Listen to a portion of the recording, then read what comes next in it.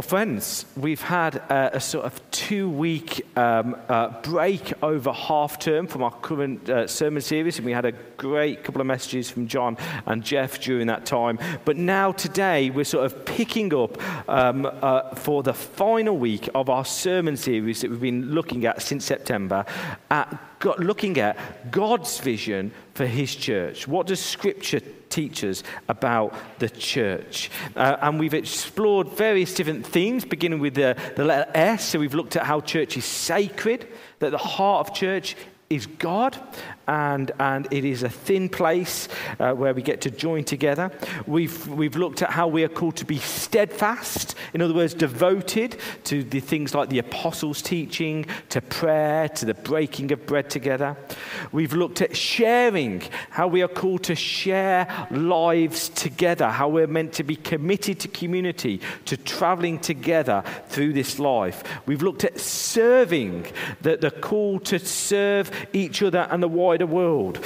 And we've looked at suffering, how the church throughout the ages and across the world has had to suffer for the name of Jesus Christ. So sacred, steadfast, sharing, serving, suffering. And today we reach our final S, which is sent.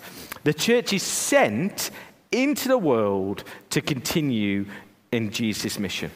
And as with each of the previous 5 weeks, we can't hope to do justice to all that could be explored in each of these themes. Each one of these themes could be a whole series in itself. However, today we're looking at how the church is called to gather on a Sunday in midweek in order to scatter. We are meant to gather, to be resourced and equipped and empowered in order to scatter and be sent into the world in mission. And so turn with me to today's Bible reading, which is Matthew chapter 5. It's found on page 969 in our sort of church Bibles, and we're looking at Matthew 5 verses 13 to 16. It's going to appear on the screen. Jesus says this: you, he's speaking to the church, you are the salt of the earth. But if the salt loses its saltiness, how can it be made salty again? It is no longer good for anything except to be thrown out and trampled by men. You are the light of the world. A city on a hill cannot be hidden. Neither do people light a lamp and put it under a bowl. Instead, they put it on its stand, and it gives light to everyone in the house. In the same way, let your light shine before men, that they may see your good deeds and praise your Father in heaven. This is God's word. Amen. Actually, I didn't realize this, but I opened up the YouVersion Bible app this morning. It's had over 615 million unique downloads across the words. And 615 million people potentially read this verse as the verse of the day. Let your light shine. Now, in our small groups, we allow our small groups to study whatever sort of resources they find most helpful. But I was having a chat to one member of a small group this week, and they were saying how they've been covering a set of studies put together by the London Institute of Contemporary Christianity, LICC for short, London Institute of Contemporary Christianity. So what is LICC, and what do they do? Well, they seek to help as many Christians as possible to embrace whole life discipleship, which means bringing God's wisdom and grace and truth into every single thing we do. We want to avoid this sacred secular divide, that somehow what we do, maybe serving in a soup kitchen or helping the homeless and going to church on a Sunday, that God's interested in that. But what we do in our everyday lives, well, that's just, what we do in our workplace or how we socialize. God's not interested in that. But God is interested in that. God's interested in every single thing that you do. And the LICC wants to help every Christian discover three truths. Number one, wherever we are, we can join in with what God is doing. So whether he's placed you, I don't know, in the school canteen or in the classroom, whether he's placed you on a sports club or whether you clean drains for a living, and everywhere else in between, that is important for God, and God has placed you in that environment. And secondly, the tasks that we do matter deeply to God. Whether it's writing reports or whether you're fixing lights, whether you're caring for elderly parents or whether you're caring for small children, whether you're driving buses or driving trains, who we are and what we do has a God-given purpose. And thirdly, we can be fruitful in all kinds of ways. And so LICC have their 6 M's. We are called to model godly culture. We are called to making good work, ministering grace and truth, molding culture, a mouthpiece for truth and justice, and being a messenger for the gospel. And I'll encourage each and every one of you to engage in the work of LICC, because whole life discipleship matters. We are just as much the church when we are scattered on a Monday to Saturday as we are when we gather on a Sunday. We gather to be equipped, empowered, and encouraged because, the world can be a tough place and we need one another to build one another up. But then, after we come together, we are sent into the world. When I'm at St. Mark's, we always end with a dismissal. Go into the world to love and to serve Jesus. We are sent into the world at the end of each service to do God's work. Now, one of the founders of LICC is a former rector of All Souls Langham Place in London. His name was John Stott. Many of you would have heard of the name. And these are his words on this passage we've read this morning. He said this: if the house is dark at night, there's no sense in blaming the house. The question to ask is, where is the light? If the meat goes bad, there is no sense in blaming the meat. The question to ask is, where is the salt? If society becomes corrupt, there is no sense in blaming society for its corruption. The question to ask is, where is the church? Where is the salt and light of Jesus? Friends, we are sent into the world to be salt and light, to transform society. Listen to how the Message paraphrases the verses that we've just read together. It says this: let me tell you why you are here. You're here to be salt seasoning that brings out the God flavors of this earth. You're here to be light, bringing out the God colors of the world. God is not a secret to be kept. We're going public with this, as public as the city on a hill. If I make you light bearers, you don't think I'm going to hide you under a bucket, do you? I'm putting you on a light stand. Now that I've put you on a hilltop, now that I've put you on a light stand, shine. Friends, we are called to let our light shine.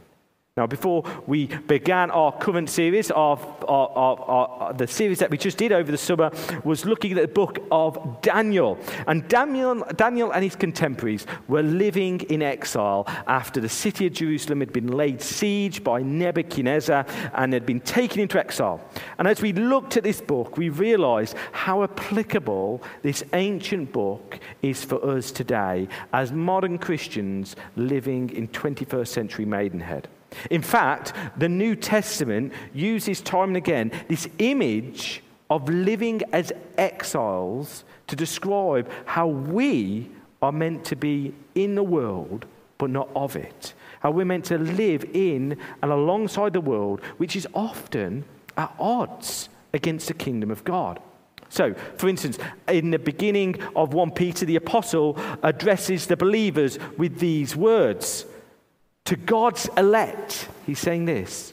Who are you? To God's elect, exiles scattered throughout the provinces. We are exiles. And then a little later, he writes in the next chapter, Dear friends, I urge you as aliens and strangers, that word exiles again, in the world, to abstain from sinful desires which war against your soul. In a world which tells us it is wrong, even harmful or abusive, to tell people to abstain from their desires, here the apostle is urging us as exiles to live differently, to live distinctively, not giving ourselves over to whatever our heart's desires, but living in a way that honors God.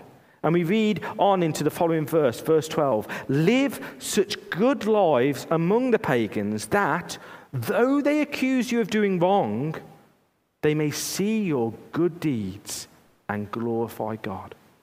See how these words echo the words of Jesus. Let your light shine before men, that they may see your good deeds and praise your Father in heaven. Friends, we're not home yet, but we're going to get there. And we are pilgrims on the journey, and we're meant to reflect a different set of values to the world around us. Because the world is often divisive, it's dishonoring, it's dishonest, and we are called to treat others with dignity. We're meant to work with integrity and to show honor to others.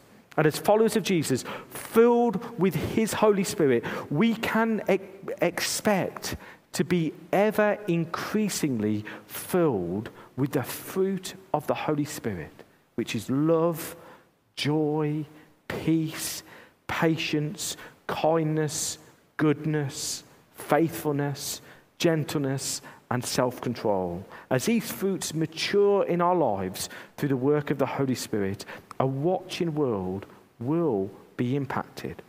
So friends, let your light shine before others that they may see your good deeds and glorify God in heaven. And as light, we must shine in the darkness. And as salt, we must penetrate the meat. We must penetrate the food we're meant to preserve. We must permeate society with practical good deeds and sharing the good news of Jesus. Now, the Worldwide Anglican Church has identified 5 marks of mission, 5 things that it senses that we are sent into the world to do. And it uses its own language, but I'm going to summarize these, each beginning with the letter T to help us remember them. So what is the mission of the church? Today we're talking about what is the mission of the church? What are we sent into the world to do? Well, 5 T's. Firstly, we are to tell others the good news of the kingdom, what we might call evangelism. However, whilst God's mission definitely involves each and every one of us opening our mouths and telling others about Jesus and the good news that he offers and inviting them into God's family, God's mission doesn't stop, with the end of Alpha and a baptism. No, it doesn't stop there. We are to tell, but we are also to teach. This is the second thing. If telling is about evangelism, then teaching is about discipleship, about nurturing new believers. Because when a baby is born, because that's what baptism signifies, new birth, but when a baby is born, yes, it's exciting, it's something to celebrate, and it's wonderful, but the end point isn't the baby itself, is it? It's about nurturing and supporting that baby, that child, to take its full place within the family, to become whole, to become healthy, to become resilient. We are to tell, but we are also to teach. And thirdly, we are to tend. An important part of mission is responding to human need by loving service. How might we respond to the needs around us and in the wider world. So I told you these are only flying through them. We could give easily a week to each one of these. Tell, teach, tend, and fourthly, transform. We are not only called to tend to the needs of others, we are called to address the things that are the root cause of the need itself. It's one thing to support those facing poverty and hardship, but what about challenging the unjust structures of the society, the unjust systems that keep people locked in poverty? You know, there's this parable that some of you may have heard. I'm not quite sure where it comes from because, there's multiple places where it says it comes from. But basically, it goes like this. Every day, people in this particular village would see children struggling to swim, and they're being taken downstream in this fast-flowing river. And day after day, the villagers, when they spotted one of these children, had run out to their banks, run into the river, drag every one of these children out, and rescue them from certain death. And then one day, one of the villagers dared ask the question, what if a group of us traveled upstream, found the people that were throwing these children into the river, and stopped it from happening? As the Church of Jesus, we are called to transform the unjust structures of society, challenging violence of every kind and pursuing peace and reconciliation. Yes, we are to tend to those affected by injustice, but we're also called to challenge and transform the source of injustice itself. Let me give you an example from this week. As you know, we are going into the sort of the Welcome Hotel to support and respond and tend to the needs of those there. We're going to take them Love Christmas parcels that are tailored towards them. We're seeking to tend to their needs. But over the last week and a half or so, we've been supporting a Syrian person who has been granted asylum in this country. But because he's been granted asylum, he's effectively off the Home Office's books. He was given 28 days to find a place and to set himself up for life in this country. But the problem is when this one particular refugee, well, he's not a refugee anymore, he's got the right to remain in this country, he's suffering from mental health because obviously his family is been killed and he's adjusting to life in a new country.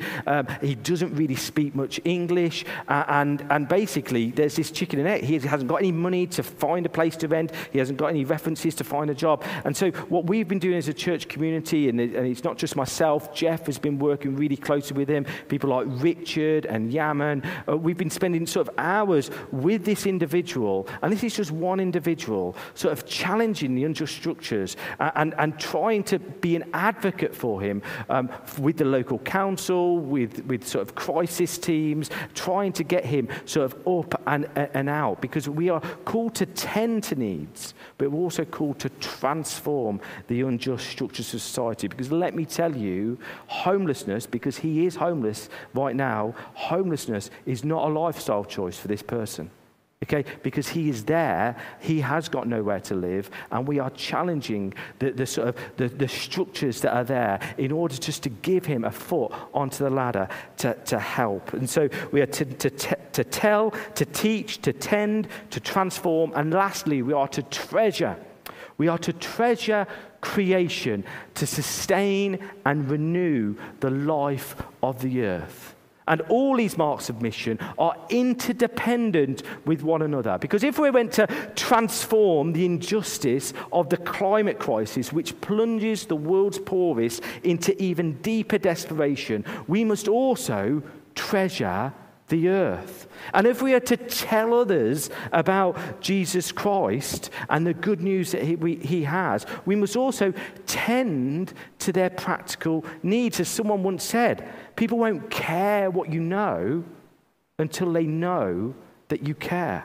So these marks of mission are not there for, well, we'll do this one, but not that one. They're all interdependent. And as a church, we are sent into the world to be salt and light. So whilst this present world is often called a world of information. We want to be a church of application. How can we live lives as missionaries in our Monday to Saturdays? How can you be a missionary in your Monday to Saturday life? What are some top tips to living as whole life disciples in bringing Jesus into every single thing you do? Now, there's, again, loads I could share here, and some of you will want to head to the LICC website and check out their resources and sign up for their mailings. They also post a series of articles called Connecting with Culture, which picks up on the topical stories of the day and helps us to engage in these conversations we might be having at the water cooler or whatever else, or at the coffee shop with people. So some recent articles include sort of Sycamore Gap, How to Respond to Cultural Vandalism, Russell Brand, Beyond Sexual Consent, Jordan Henderson, Liverpool Football Club, Jordan Henderson and the Goal of Integrity, or the Barbenheimer Paradox. These are just some of the headlines, articles that they've written. But let me share with you briefly, to close, my 3 top tips for living as whole life disciples. Number 1, bloom where you're planted. Bloom where you're planted. Mission, you see, isn't really an event or a program, although we value things such as Alpha and Christmas parties and other things we do. Primarily, mission is a lifestyle. It's about our everyday rhythms of life, and it's done with the people who fall into your natural network of relationships. Because every single person in your sphere of life, be it the guy that I talk to over the road at Tesco's or the person you grab your morning latte with, every single person matters to God. He has chosen you to live in this time and in this place, and he has placed people around you, and he wants you to be the difference in their lives.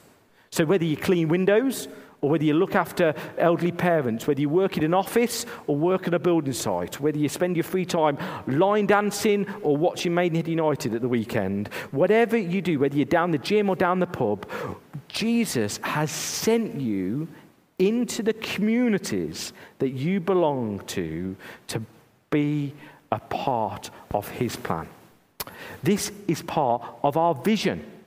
Our vision, if you've been here before, is to love Jesus, share lives, and to transform communities. And we use that word communities plural purposefully, because each and every one of us are members of multiple communities, our vocational communities, our familial communities, our geographical communities. So in other words, like our people who we live alongside, our neighbours, our family and our friends, the people who work alongside, people that we meet in the coffee shops and in the shops. You know, these are all networks which we belong to. And so, friends, bloom where you're planted. Secondly, embrace the story.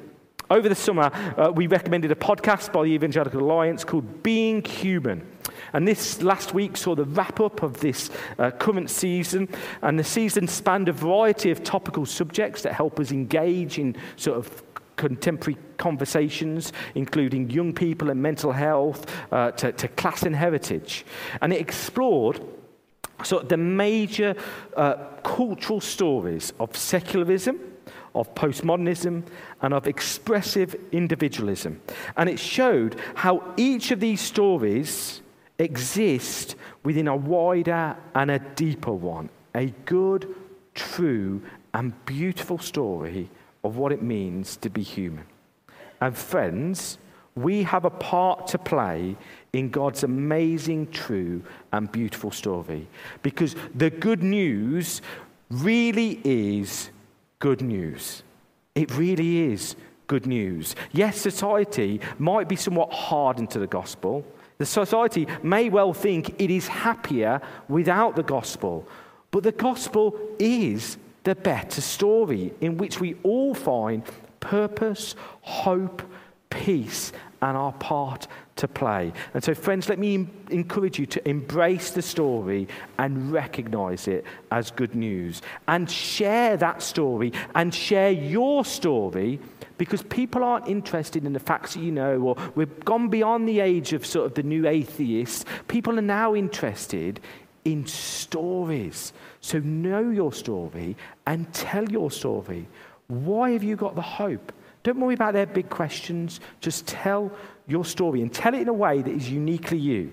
You know, this week I was talking to someone, they were saying about their Connect group and how someone always uses wit in conversation. It was something about a West Ham, so anyway, West Ham supporters and their place in the kingdom of heaven or something like that. But anyway, if you're a person that uses wit, then use wit when you tell people about Jesus and your conversations of faith. And if you're an extrovert, then let your natural sort of effervescent personality overflow and be excited about the good news of Jesus. And if you're sort of quieter and more reflective, then speak in a way that is naturally you. God has designed you to be like that. So be gentle and be appealing. However God has made you, share the good news that is in keeping in a way that your personality is made. And so bloom where you're planted, embrace the story in your story, and lastly, be intentional. Be intentional. You know, we only have one life to live. And so let's not waste it on playing around at being a Christian. You know, we are saved by the death and the resurrection of Jesus Christ. We are exiles in this world, and we're going home. And one day we will stand before Jesus, and before we are called home, we are sent into the world to continue Jesus' mission, to seek and to save the least, the lost, the lonely, the last. And not just those, everyone. God loves every single person. So friends, who are you praying for? Who are you praying for on a daily basis? Who are you inviting to church and to other events that we're putting on? And how are you choosing to spend the few short years we have this side of eternity? So we gather to scatter. And our last S is the church is sent into the world in mission. So let us stand and we're going to pray.